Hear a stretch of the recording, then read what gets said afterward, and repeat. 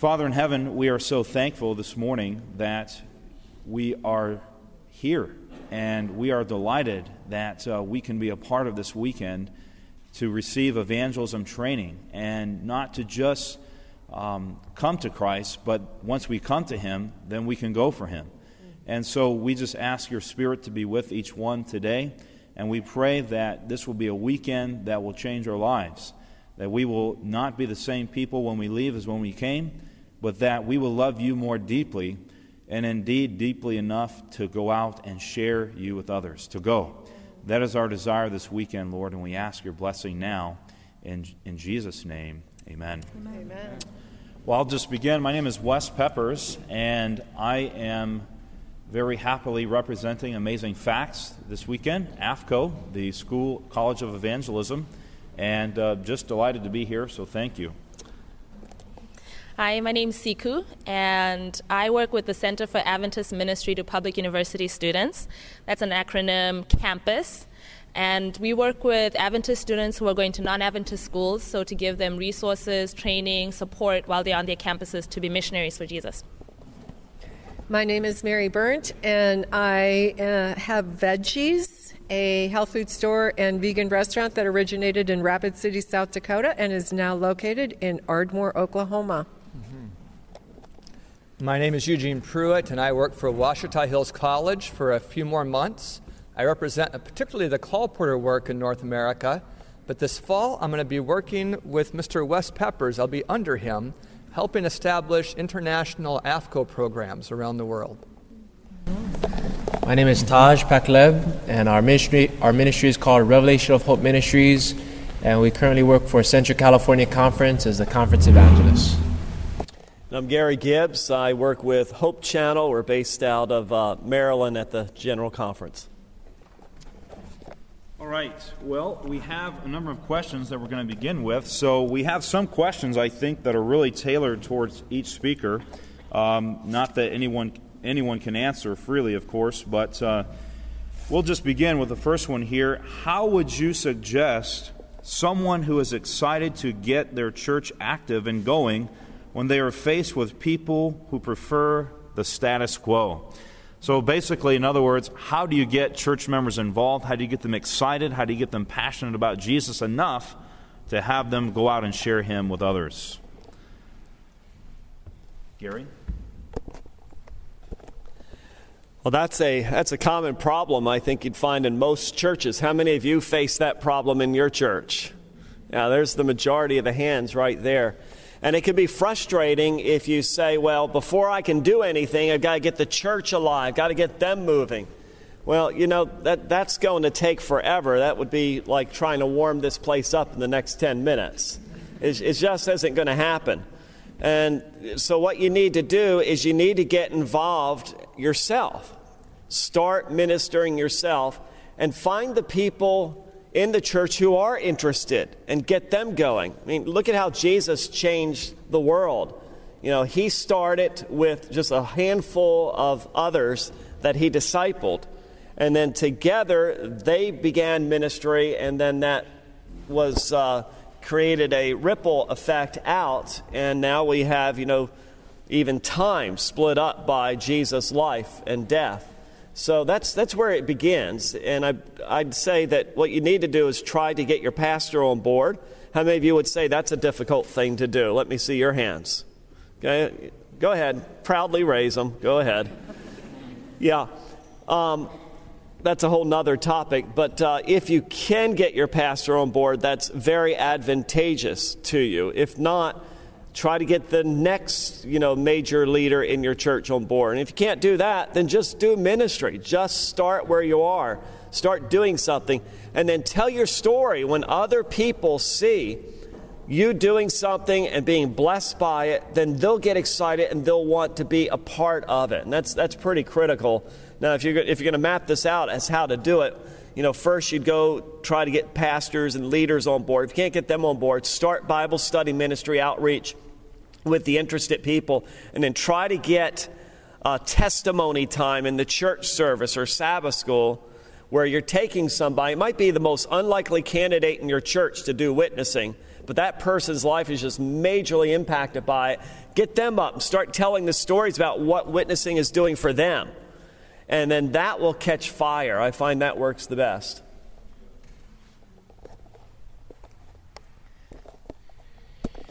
Okay, so when they see you on fire and they see a passion in you, they're going to want to know what's going on, right?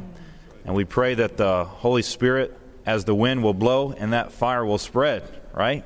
And so that's our prayer. Yes, ma'am. Another very important critical component of this is prayer. You know, our church needs a revival. We're living in the Laodicean era. That's all there is to it. We can only expect what we see, but we're told that it's an answer to prayer that we will see revival. And so what we're doing at my local church, I actually asked my pastor to be my prayer partner, and he and I have been praying every day, and then we got our Bible worker to do a revival for our church, and so we put much prayer behind that, and we are seeing incredible answers to our prayers. And our revival, I would say about a third of our church has come on a regular basis to this revival, and they're getting fired up. And I just encourage everybody to find somebody to pray with.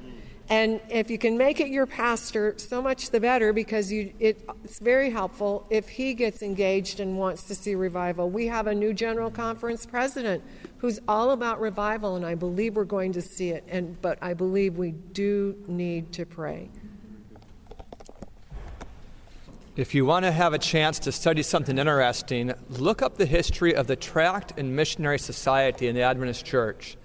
It started out with just a few lay people, in fact, ladies in a church in Massachusetts, and they met together to pray and to do witnessing, and it was a zero or low budget project. So it didn't have to go through a church board because there was no appropriation of funds needed. That little project grew until nearly 40% of Adventists in North America were sharing tracts. It was a major revival in the time of our grandparents, and that's how to get started today. I remember a story about a young Welsh boy that was just a young man, about 10 years old, and he saw the condition of the church, and he said something has to be done. And so he started to kneel and pray. Every day after school he'd go there and he'd pray in the church, and people began to wonder, what is this young man doing? And they said, oh, he's just a young boy. Nothing will ever happen.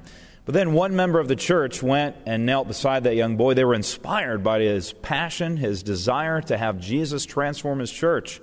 And so that person began to pray with him. And then another person came, and another person. Before they knew it, they had 5-10 people.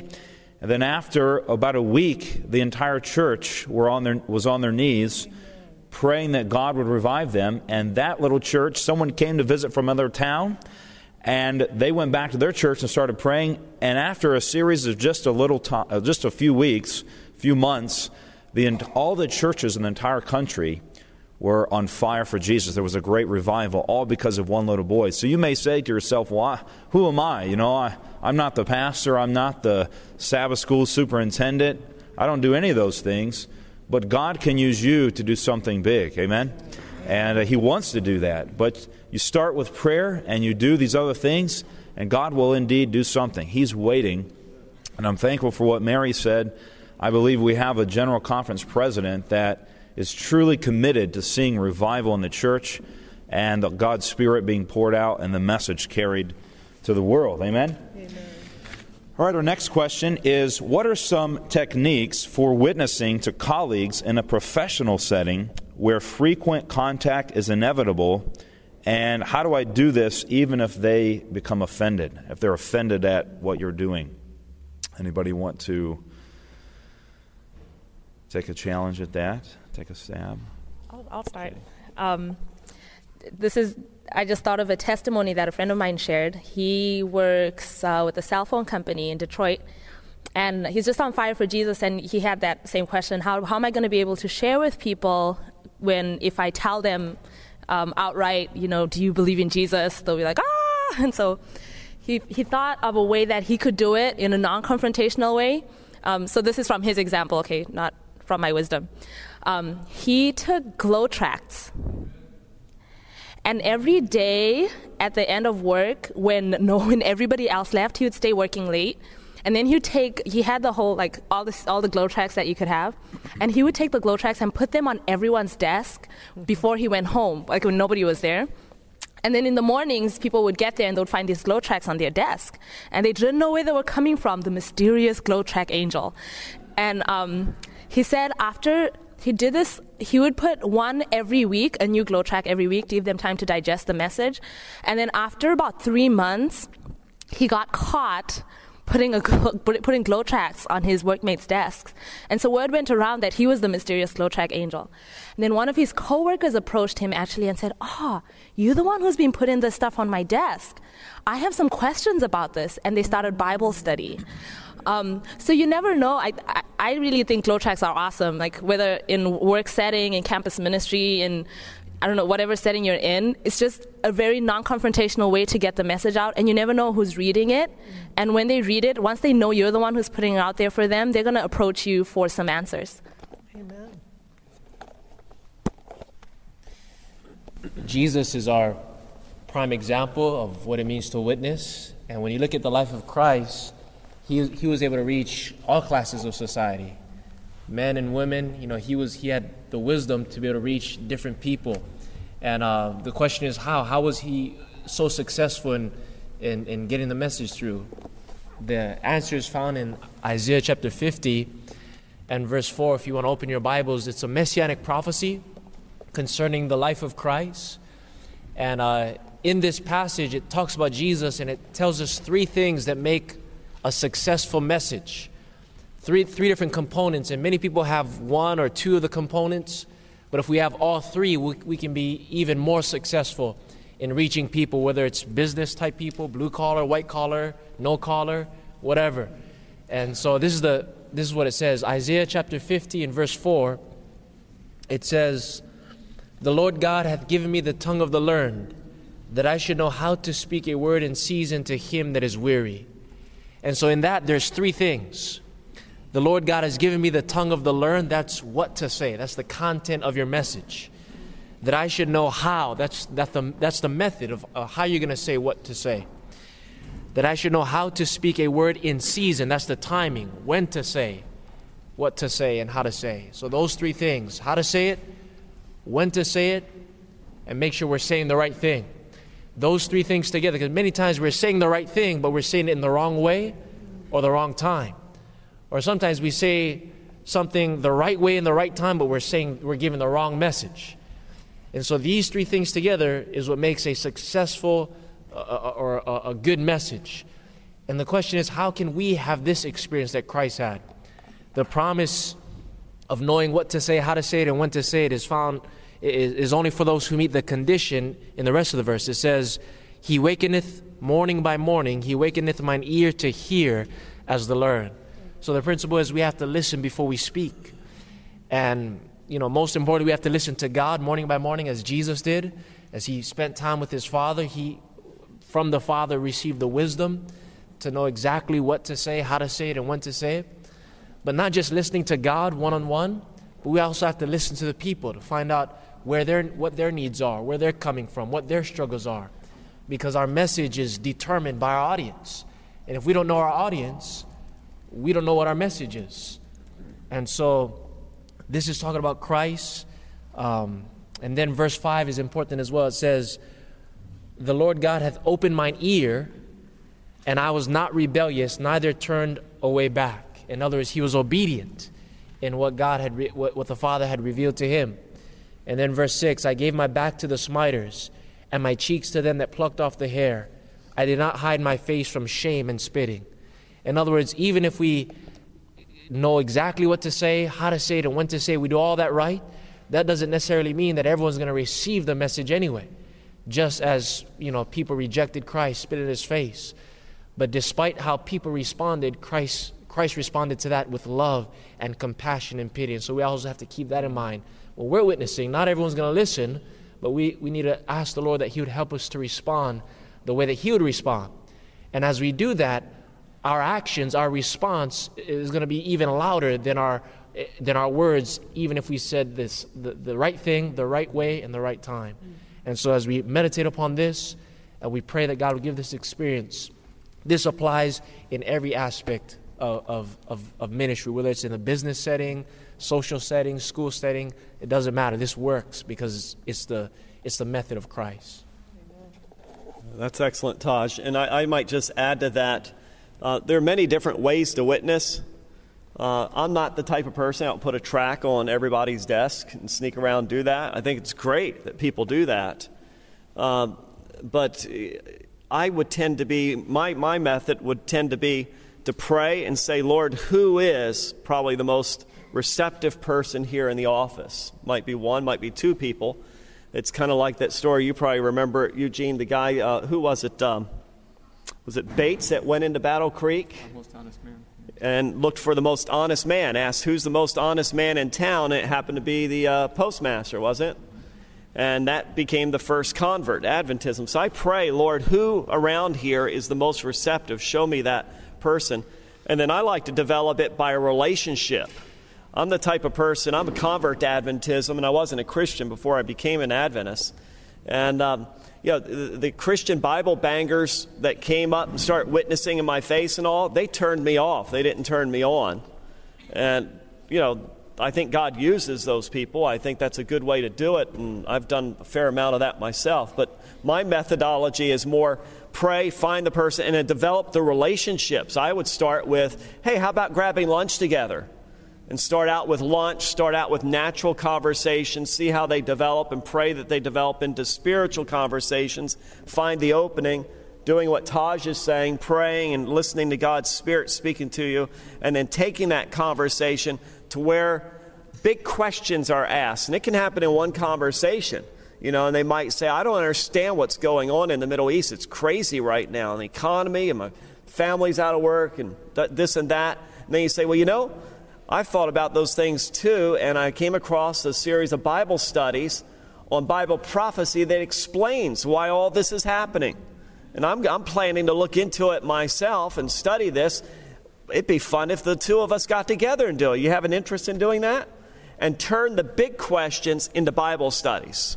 That tends to be a method that I like. It works really well for me. It tends to flow naturally, and yet there are many different ways to witness.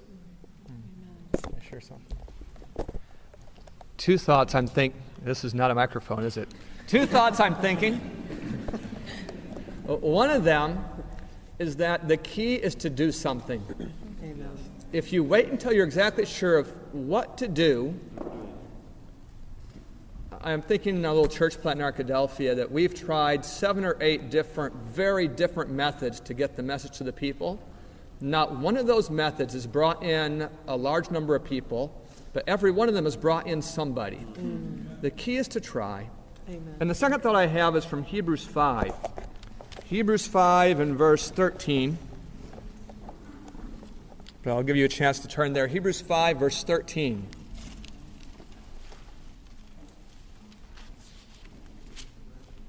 It says, "For everyone that uses milk is unskillful in the word of righteousness, for he is a babe. But strong meat belongs to those that are full of age, even those who by reason of use have their senses exercised to discern both good and evil." The passage is about the content. If you're going to ask me, what is the most appropriate way to serve well-done steak to a baby, I would be perplexed to tell you the proper way to do it. It's not for them. And when you're sharing with men in that business community, Ellen White describes in Call Porter Ministry how many businessmen are touched by the simple relation of the love of Jesus and what he does for a heart. And very few people are touched by arguments. Very few. The content of Milk for Babes is just right for the business office. Well, I just want to add to that. Sister White tells us that we're to go about and mingle with people as one who desires their good. And I feel very blessed to be in a situation where people come to us who are sick, who are hurting, because we can always reach out to them and say, we let them buy the things that they may need, but then we always say, can I pray with you? before you leave. And I've never had anybody in that situation say, no, don't pray for me. We've always been able to pray with people. And I think that a lot of times as a church, we don't understand how to go out there and mingle with people who aren't one of us. We're not good at that as a church.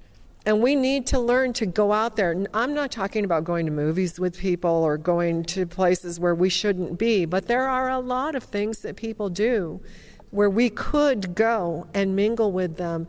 And if they see our life, they see our example, a lot of times they're going to want to know what's different about us. And so we need to find those opportunities to get out and mingle with people who don't know what we know.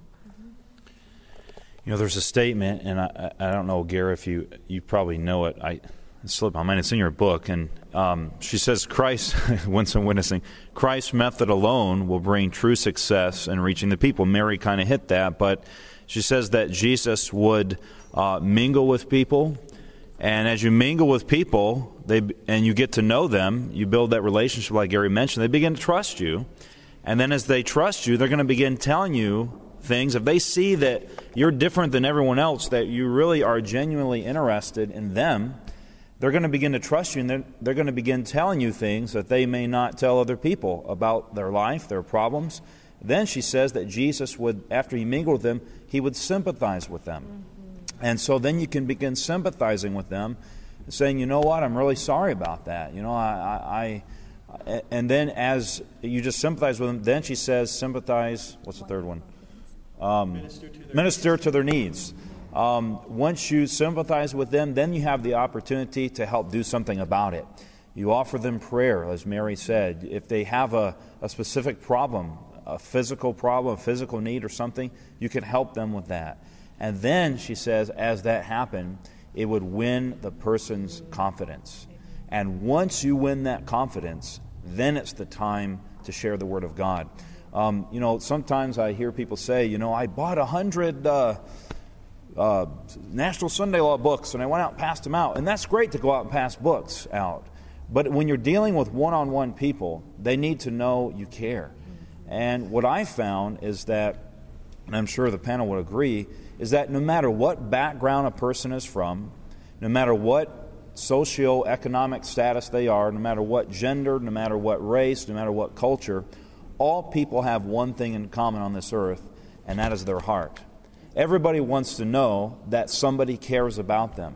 Everybody wants to know that their life has a purpose. It doesn't matter where they're from. And if you show that genuine kindness, it doesn't matter if it's a Muslim, it doesn't matter if it's a Hindu, it doesn't matter who it is. You may have some cultural barriers to work around, but ultimately, if you reach that heart, they're going to be open to just about anything you have to say.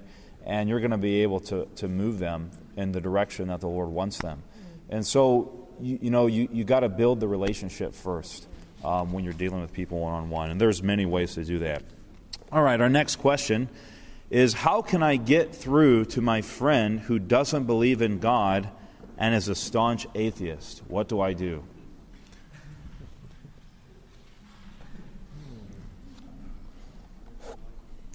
Are you pushing it or pulling it towards you?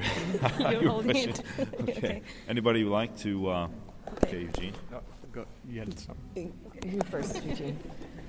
So call putters meet lots of atheists. And I don't have experience that the panel might have on how to get the work half done or all done, but I give you an idea of how to get started. When we meet atheists and they tell us, I might ask them, do you read novels? Most people who are thinkers tend to read, and a lot of atheists are intellectuals, and they like to read. And they'll say, yes, typically, or something like that. And I'll say, do you believe what you find in the novel? And they'll say, of course not. And I'll say, you might not believe this either, but you'll find it just as interesting as a novel. And I'll just hand them a book. And you'd be surprised how well an atheist will take, how he'll appreciate it when you respect his atheism, where it doesn't feel to him like you think that he's scum because he doesn't believe. Just to relate to him in a respectful way is a winner. This is going back to what Wes was saying earlier about people's hearts, because I think somehow, especially for born and breds, and I'm saying this as, a born and bred Adventist, you kind of have this picture of atheists as these aliens who have no feelings. And then when you see them, you're just like, oh, it's an alien. But really, they're just normal people. And that's what shocked me when I went to college and I met all these atheists in my class. And then I met lesbians. And then I met people whose moms were lesbians. And I was like, they're normal people. Like, they eat food and they digest it just like I do. And this was a crazy realization for me, but it helped me to realize that the same heart needs that I have, like the need to belong, the need to be accepted, the need to feel like you're loved just for who you are, not because of your intelligence or lack thereof, etc. Those kind of needs, everybody has them, including the atheist friend that I have. Like, they're just normal people. And realizing that also helped me to realize how effective the gospel actually is. That the gospel isn't just a set of beliefs that we have and things we had to memorize in order to graduate from baptismal class, but this stuff actually impacts my day-to-day life. It impacts the way that I view myself. It impacts the way that I view the world. And those are the kind of things that I can share with them, not a set of beliefs that you read on paper, but the stuff that answers the hard questions that I have. And I think when we start relating to people as people, then we can actually reach out to people, the people that Jesus came to save. In 1993, we opened our first health food store, and I was doing a health and nutrition seminar, and there were 4 young ladies who had come from the local high school, and they were punk rock young ladies, and they were just really loving this seminar. And then one day, and I fell in love with them, they fell in love with me, and one day they brought their boyfriends in, and I found out that one of them had been going back to her boyfriend and telling him about all the things she was learning in this health and nutrition seminar, and then she would tell him about how, this was coming from the Bible, because I, would sneak the Bible in there too.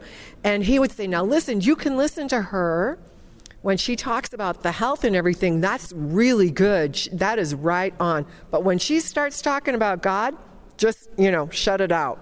Don't listen to that. And through the course of many events, I became friends with this young man who, at the time, I think would have called himself an atheist. And it took years. It took years of really befriending him. Like I said, mingling. I would get calls from this young man after he got to know me in the middle of the night with health issues. Then he started inviting me to go rock climbing with them and hiking, and he sometimes would even sarcastically call me the skirt hiker. Oh, the skirt hiker's here, because I would frequently just go in my jean skirt to hike. But it took years. But you all know David Asherick, and you see through much patience and perseverance and prayer, much prayer.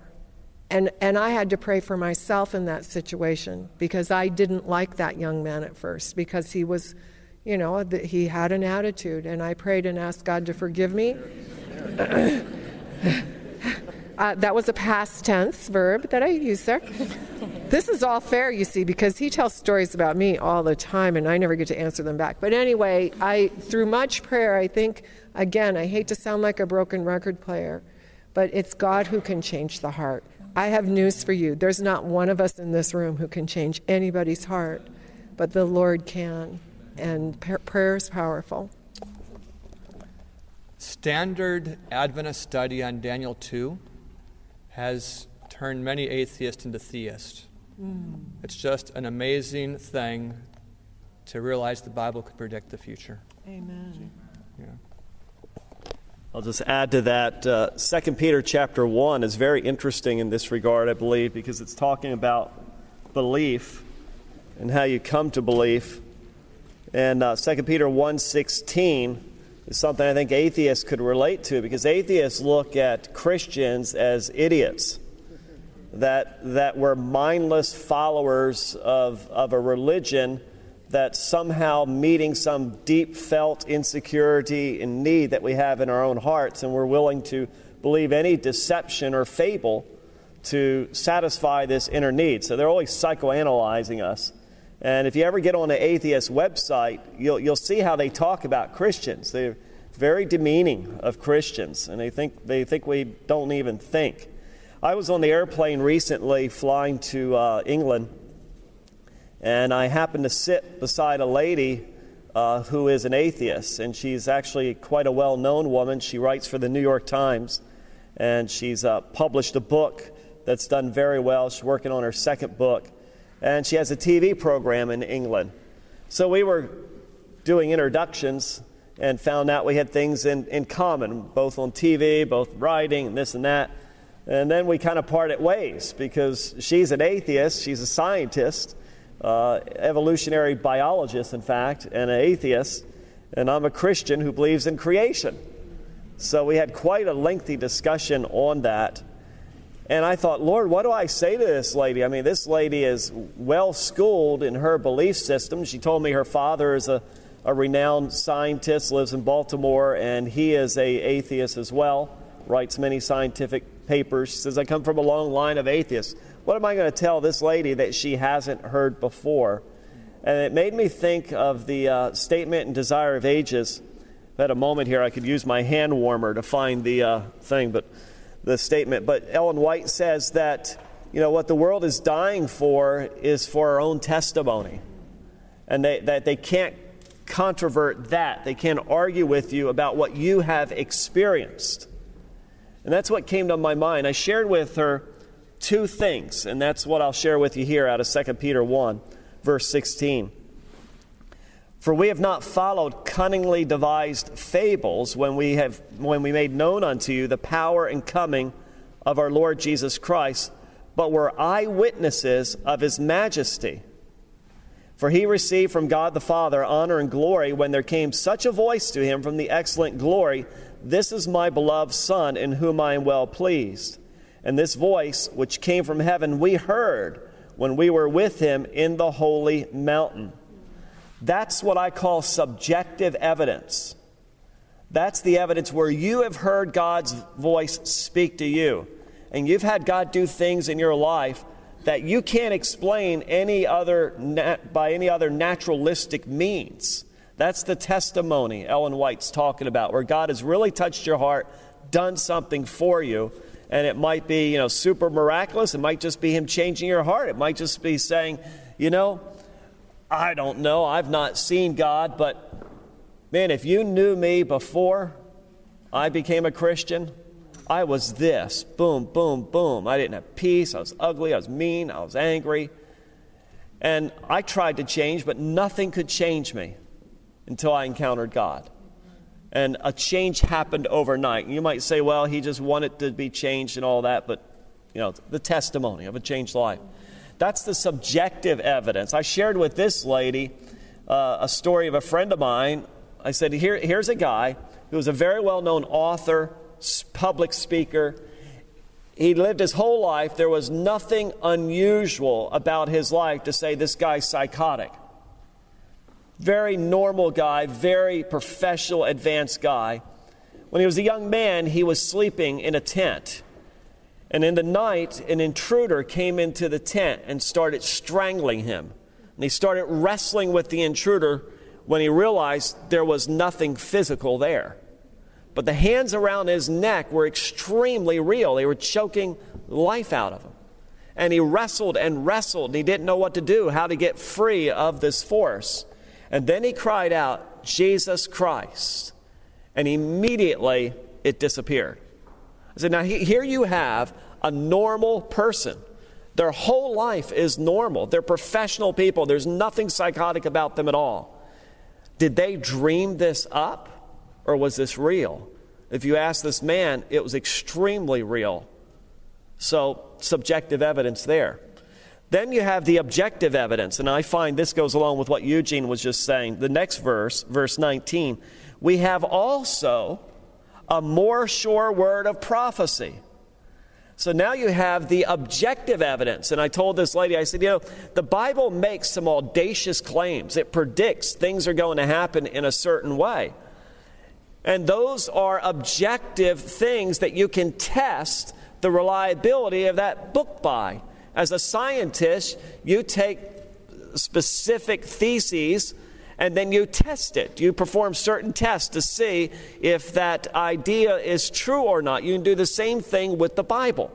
The Bible claims to be divinely inspired. There's this divine creature out there we call God who knows everything, and this is His Word. Well, you can take the claims of that book, and if you'll investigate it, you can see whether the book's claims come true or not. And then I turned her to the prophecy, help me out, Isaiah 42, Isaiah 43, about how Cyrus would free the Jewish people, 44 and 45, is it? 45, 1 and 3, and actually chapter 44 as well, if I recall correctly, where it talks about names Cyrus 150 years before he's born. Tells exactly how he's going to cause Babylon to fall by drying up the Euphrates. And I said, this was predicted 150 years before it ever happened. And it happened exactly that way. What are the chances, the mathematical chances of that happening? And I said there are hundreds of objective pieces of evidence that you can test in the Bible. And so with an atheist, they like objective evidence. A friend of mine said this to an atheist, and the guy ended up being baptized. He was a lawyer. And he said, you test theses by objective evidence. Well, I'd like to test this book with you to see whether what this book claims is true. And he took him through a series of Bible studies, prophetic Bible studies, testing each of these prophecies. At the end, the guy gave his heart to the Lord. Amen. I also like what Ty Gibson says. Ty Gibson told the other day at GYC how he was on an airplane. Guy said he was an atheist. And Ty said, well, I'm an atheist too. And he said, well, how can that be? You just told me you're a minister. He said, well, tell me, what God is it that you don't believe in? Describe him for me. And the guy described this autocratic, hateful, mean God that's caused all the problems on the earth. And Ty said, I'm an atheist too. I don't believe in that God either. And that opened the door for him to tell about the God he does believe in. I just want to add, I think we've pretty well answered the question, but I just want to add that I appreciate what especially all the speakers said, but Eugene and Gary also about the prophecy, because 8 years ago I was that atheist. And I wanted zero to do with God. My life was out of control. My family was basically decimated. My parents divorced when I was 17. My mother tried to commit suicide, and my whole life was in shambles. And I said, I don't believe there is a God, but if there was a God, I don't want anything to do with him because he's to blame for allowing all this to happen. And through a series of events, it led me to the point where I almost committed suicide. And right before that happened, God led me to the Bible. In my mind, I was going to disprove the Bible. But as I tried to disprove it, I couldn't do that. And I started studying prophecies. And actually, Daniel 2 was one of the first prophecies. And I saw that Daniel predicted world events hundreds and at times, and John as well, thousands of years in advance of when they happened. And I checked the dates, and it was true. And there was really no other explanation except there had to be a mastermind behind the Bible. And so then I started reading the Gospels. So I had confidence that the Bible could be trusted. And then I started reading the Gospels, and that's where I met Jesus and radically changed my life. And the rest is history. But what I believe is that in Revelation chapter 11, there is an event described that is many events, but one is particularly the French Revolution in the late 1700s. And that event basically was a result of the Roman Church misrepresenting God's character on earth. You read about that in Great Controversy. And she says it in multiple places, in multiple ways. And the French Revolution basically was the springboard for modern atheism as we know it. And what was exciting was that all the reasons you find, many of them at least, of why the people were rejecting God, and which led to modern atheism, just a few years later, God raised the Advent movement, and it answered all those questions about God.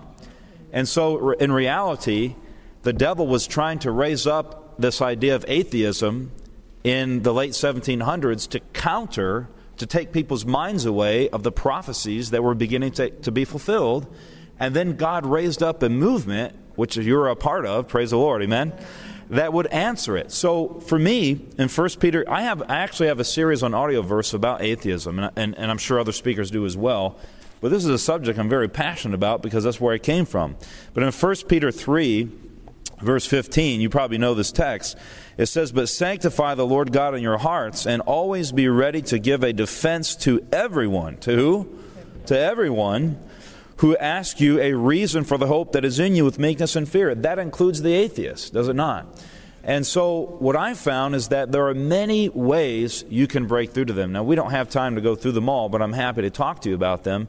But I believe that one of the strongest is just your life's testimony. The way that you live your life, as you live your life for Christ, as you seek to do others good, and you stand out from other people, not to the glory of yourself, of course, but people will notice that. Even if they are an atheist, they will say, that's a person that is not like others. And when they know you're a Christian, it's going to be a testimony. Amen? And to the other things, it says, be ready to give an answer. So educate yourself. Don't assume that atheists are the scum of the earth, because they're not. They have great things to contribute to society. Many times they have good things to say and do. And so you have to show mutual respect. You know, there's nothing more annoying than a know-it-all Christian. Somebody that says, well, you may have came from a monkey, but I sure didn't, right? And if you want to believe that, God's got a place for you, and it's pretty hot, right? It's warmer than LA in the summertime. And so to have that kind of an attitude is really the wrong attitude. Really the wrong attitude. But to share what God has done for you is one of the most powerful things. And we could say more, but I think we've answered that enough. All right, our next question says, there is a youth at my church who is very bitter towards Christianity and is only there because he's forced to be by his parents.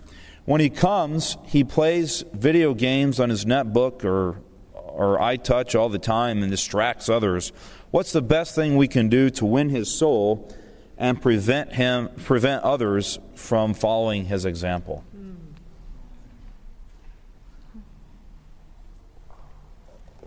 Again, I would go back to the mingling. There's something that youth likes to do.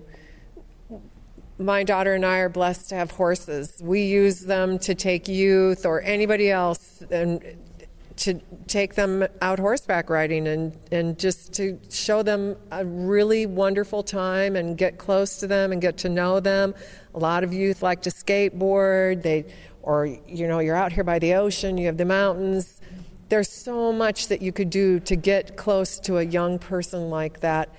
And I would do it in such a way that they didn't feel like you had an agenda about bringing them into the church. We always try to do it so that they know that our agenda is that we just want to get to know you better, and we love you and we want to hang out. And I just think, especially with youth, it's really important that they sense that we have that love for them regardless of their attitudes towards the church. We're talking now about the question of what to do for a young man who's being forced to sit in church, but he's not being forced to pay attention. There are a few things I can think of. One, it would be to sit beside the young man. There's something about sitting beside someone that, as soon as you sit beside him, he's not going to have a lot of other people sitting beside him.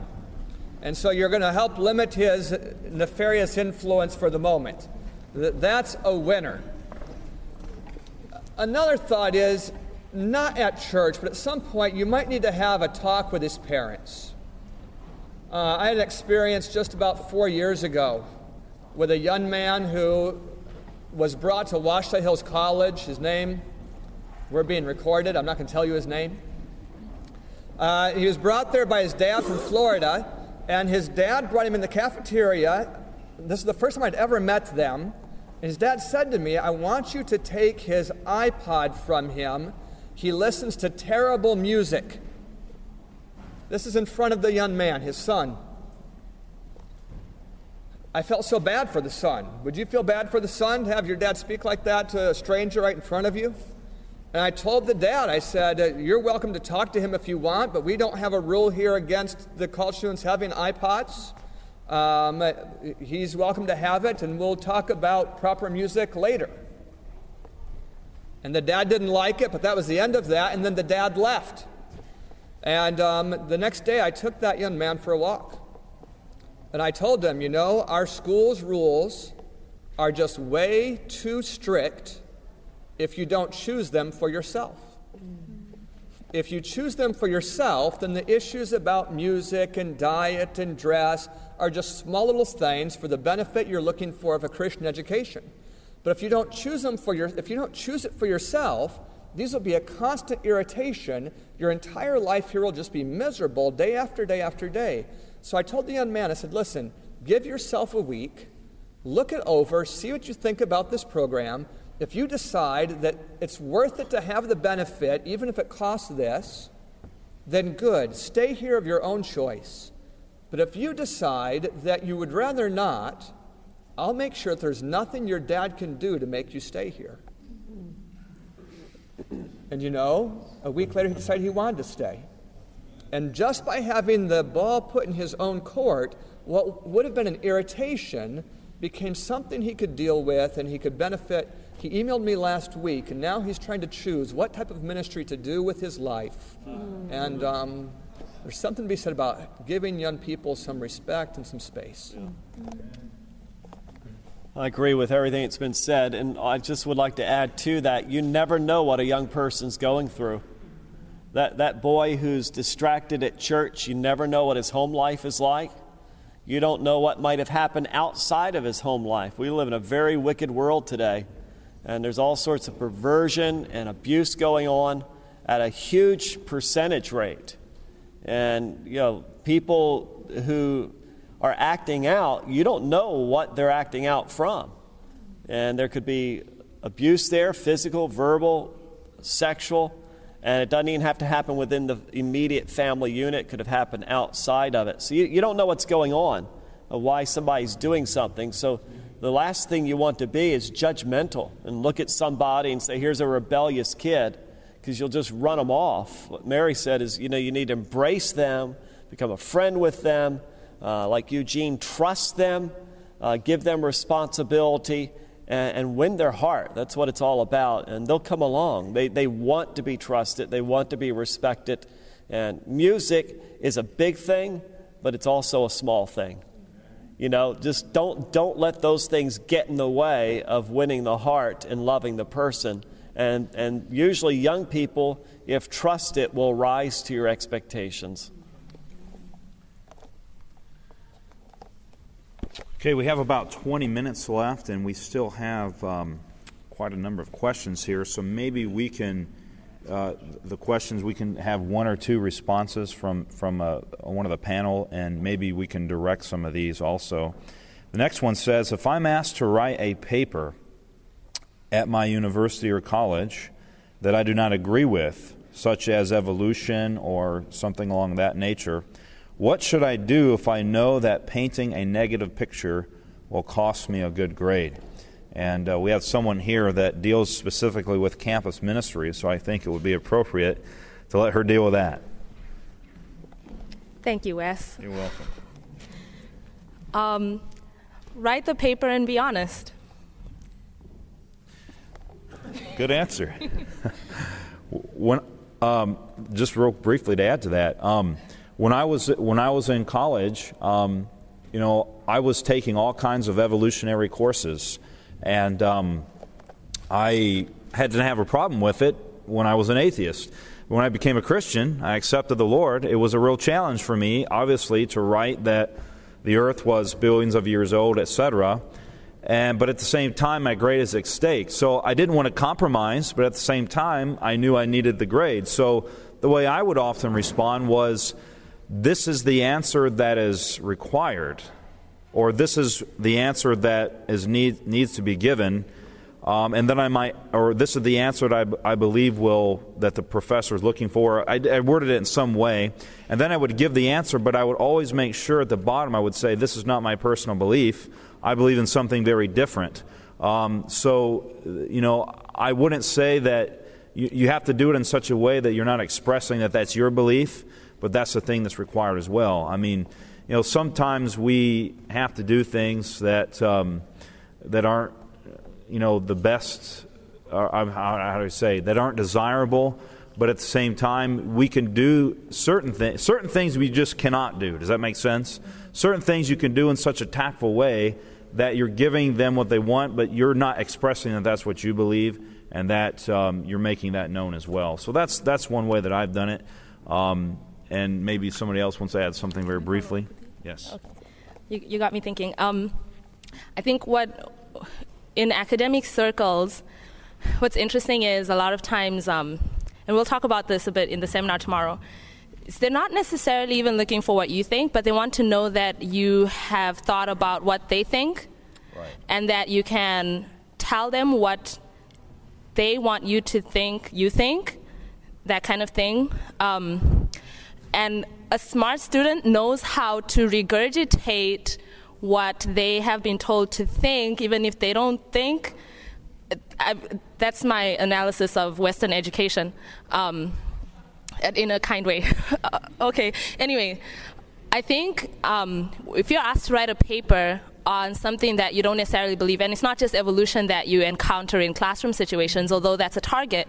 You take a literature class and you're basically asked to use higher criticism in the way that you analyze texts, which is not necessarily the best way to analyze texts, period. But you're asked to use these methods and that kind of thing.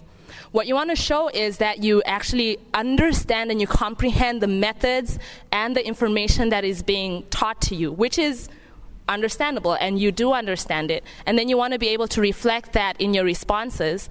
But like Wes was saying, you don't want to champion a cause that you don't believe in.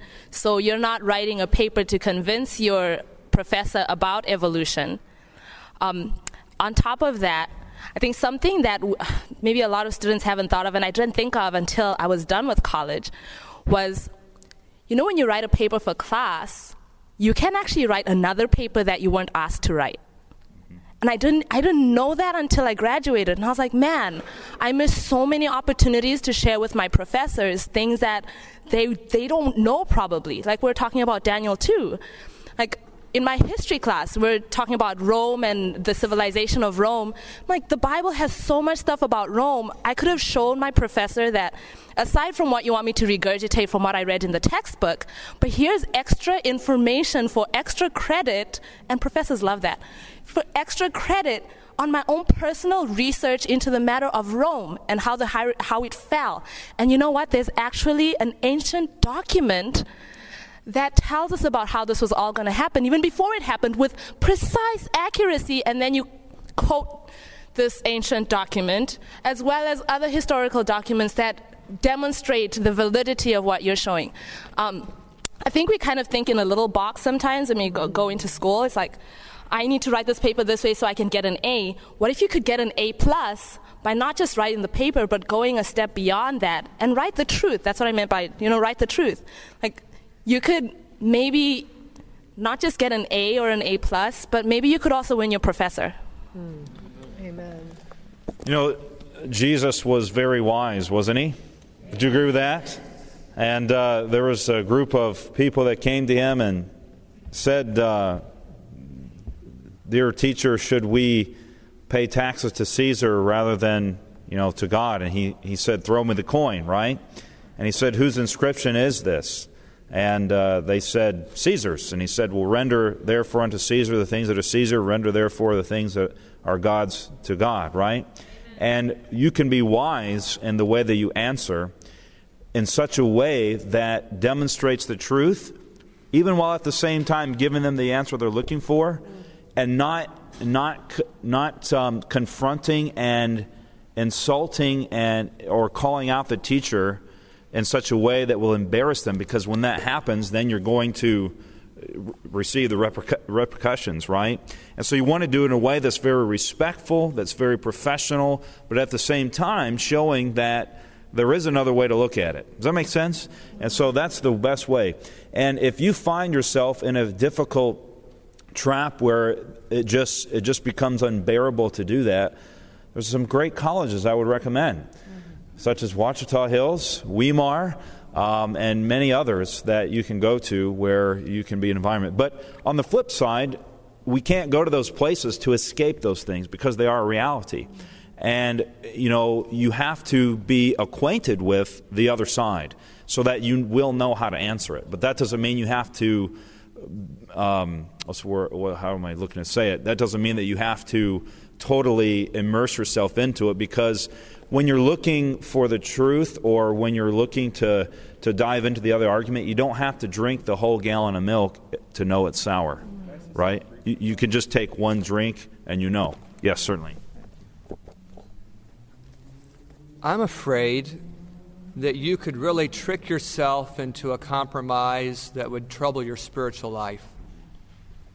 If you're assigned to do something evil, you can't get away with it.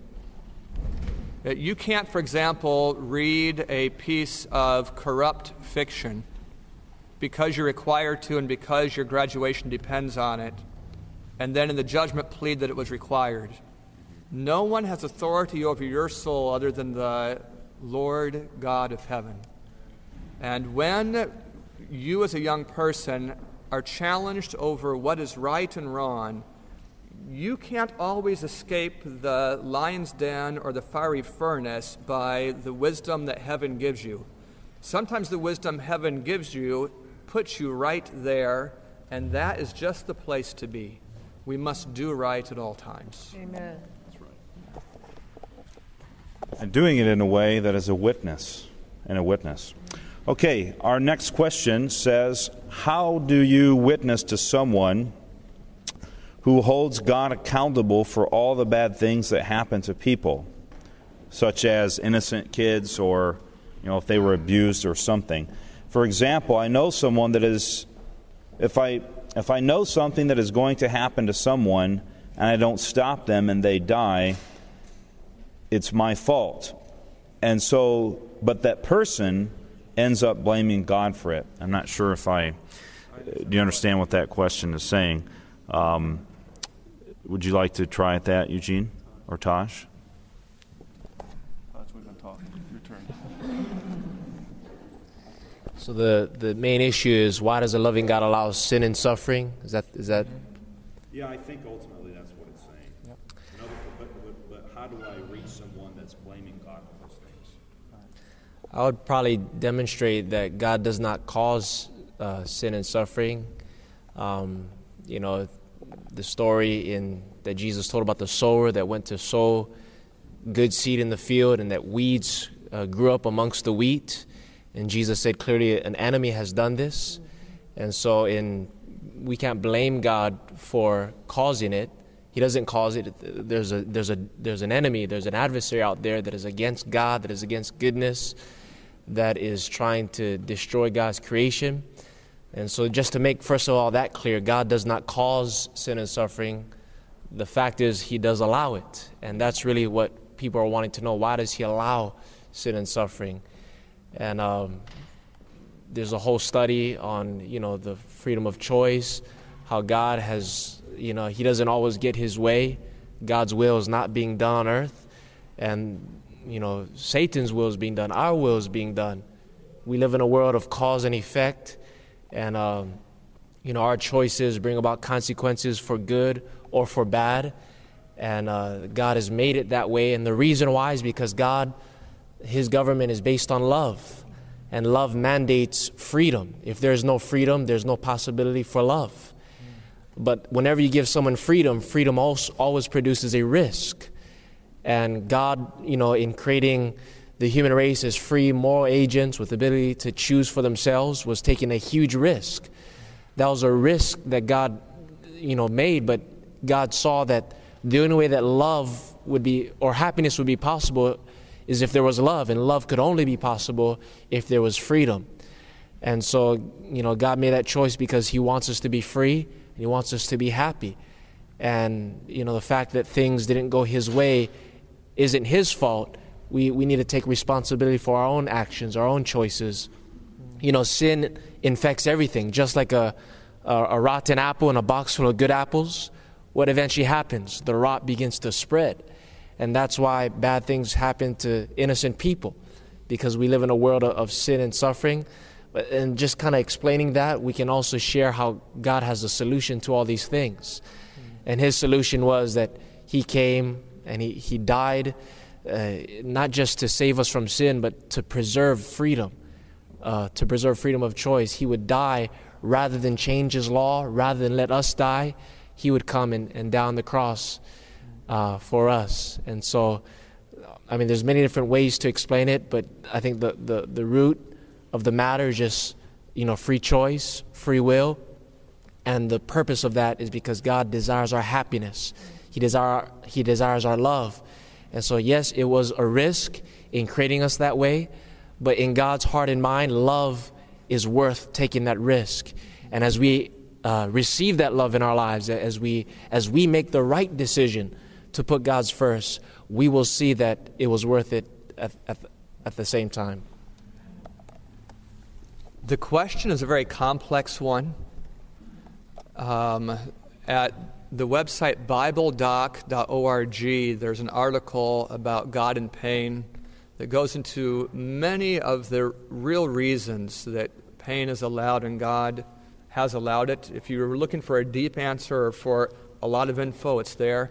Let me just offer a couple more thoughts.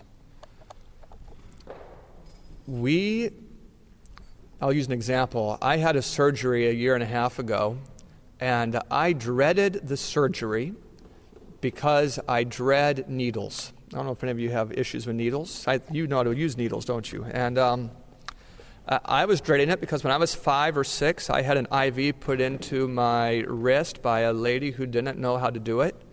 And she had to do it over and over and over again. And when I was a year old, I had the rabies series of shots because I'd been bitten by a rabid animal in my belly. And those two events were sufficient to create a phobia. Do any of you have phobias you have to deal with? And so I have phobia of needles. But I went ahead and dealt with that IV because the little bit of pain was worth it for the benefit that would come from the surgery. But suppose now you told me that I had to get an IV every day of my life for the next 40 years to stay alive. I'm not sure. There comes a point when it wouldn't be worth it. But eternity is a very long time for the universe to enjoy a sinless universe, a very long time. And it's long enough to make worth it any volume of suffering necessary to lead to that end.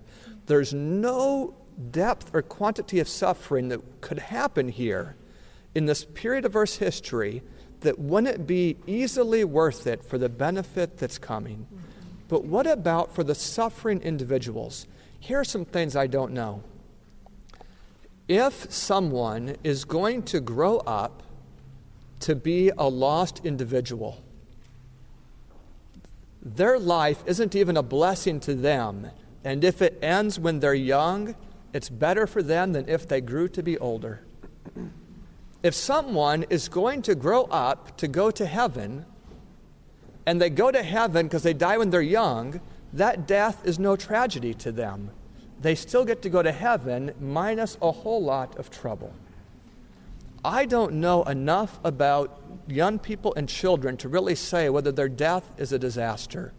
But for those who don't die, I'm thinking right now of Africa. I can't say that the poverty and suffering in Africa is really, in the eternal picture, been bad for the continent. I think I might find more Africans in heaven per capita than Americans. And I'm not sure that the peace and security we've had here has been really that good for us. So that our perspective on suffering may just be missing so many important pieces of data that we don't know what we're talking about. And if the question is, why does God allow it, we might find out in the end that it was really for the very best, even if we can't see it today. Just a verse as well on this, 2 Corinthians chapter 4, verses 16 through 18. It says, "For which cause we faint not, but though our outward man is perishing, yet the inward man is being renewed day by day. For our light affliction, which is but for a moment, works for us a far more exceeding and eternal weight of glory. While we look not at the things which are seen, but at the things which are not seen. For the things which are seen are temporal, and the things which are not seen are eternal." I would say after explaining the theology behind why God allows suffering, we will not be able to adequately answer specific circumstances that people have. Why did God allow me to suffer in this way? Or why did this specific thing happen? We can't explain it because our minds are too puny, and God is infinite. And He sees what's best. But what we can do after explaining is share that there's good news even through the suffering, through the pain. We have promises that all things work together for good, and that the present suffering is preparing us for future glory, which enables us to bear the suffering a lot better.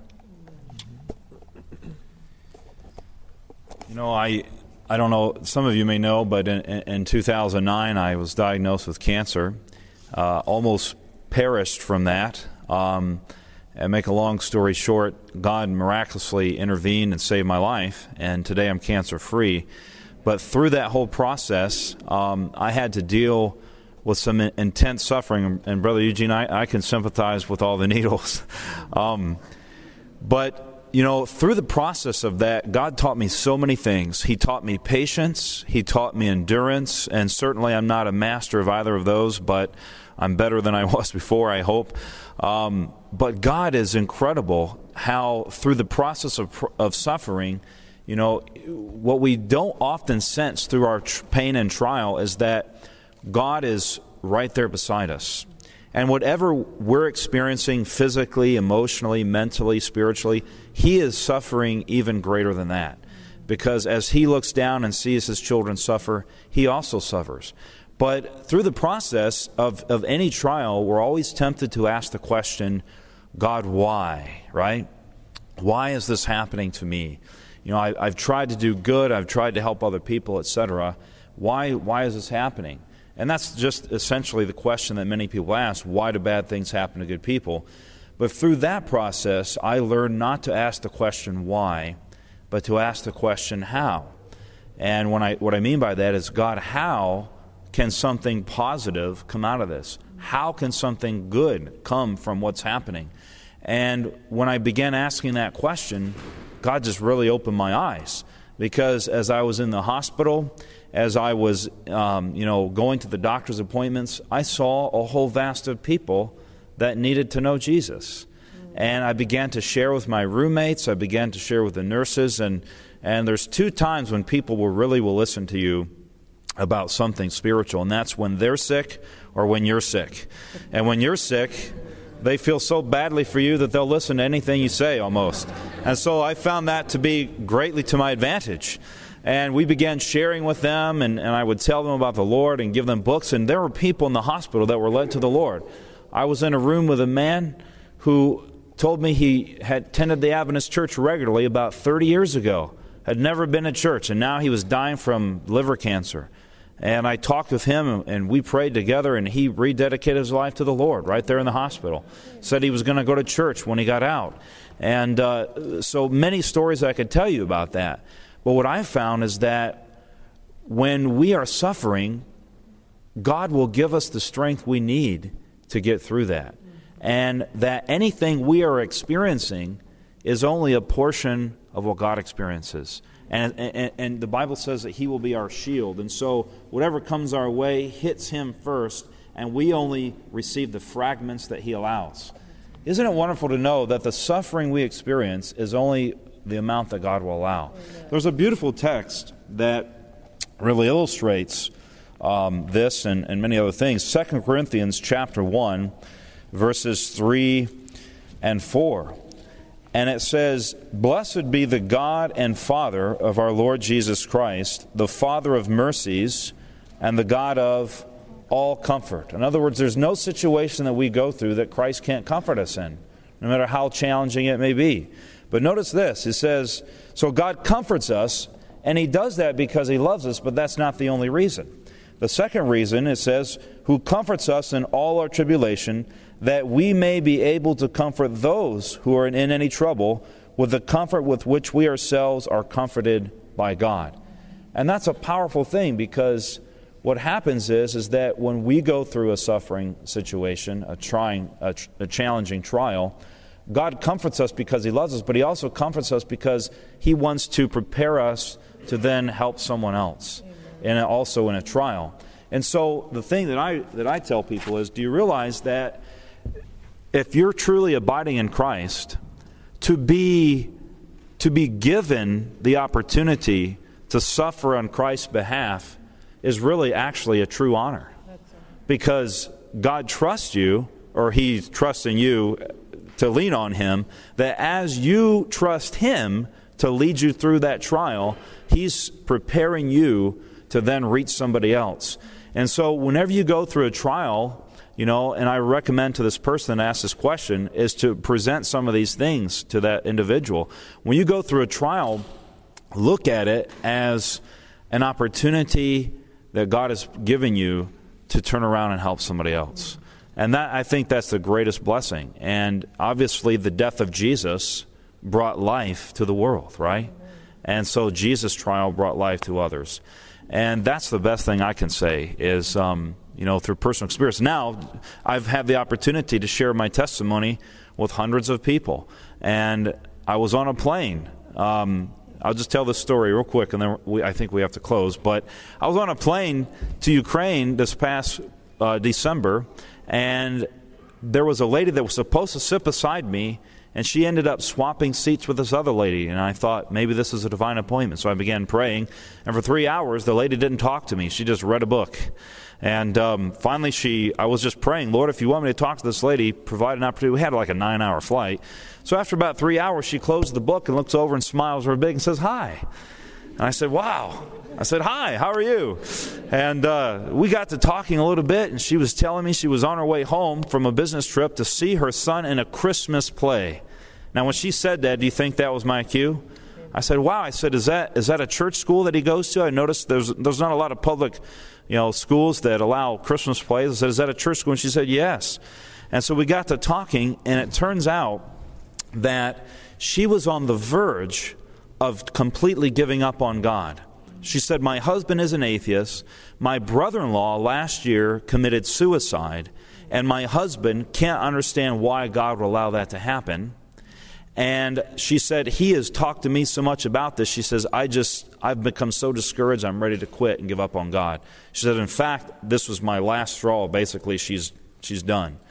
And so just at the right time, God provided an opportunity for me to share with her my testimony of how I was sick, and then say some of the other things that have been said here.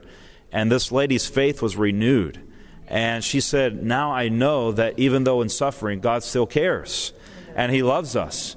And that it equips us. She says, in fact, she said, I'm going to go home. She said, there's this course I'm going to sign up for so that I can counsel other people through the challenges that they face similar to our families.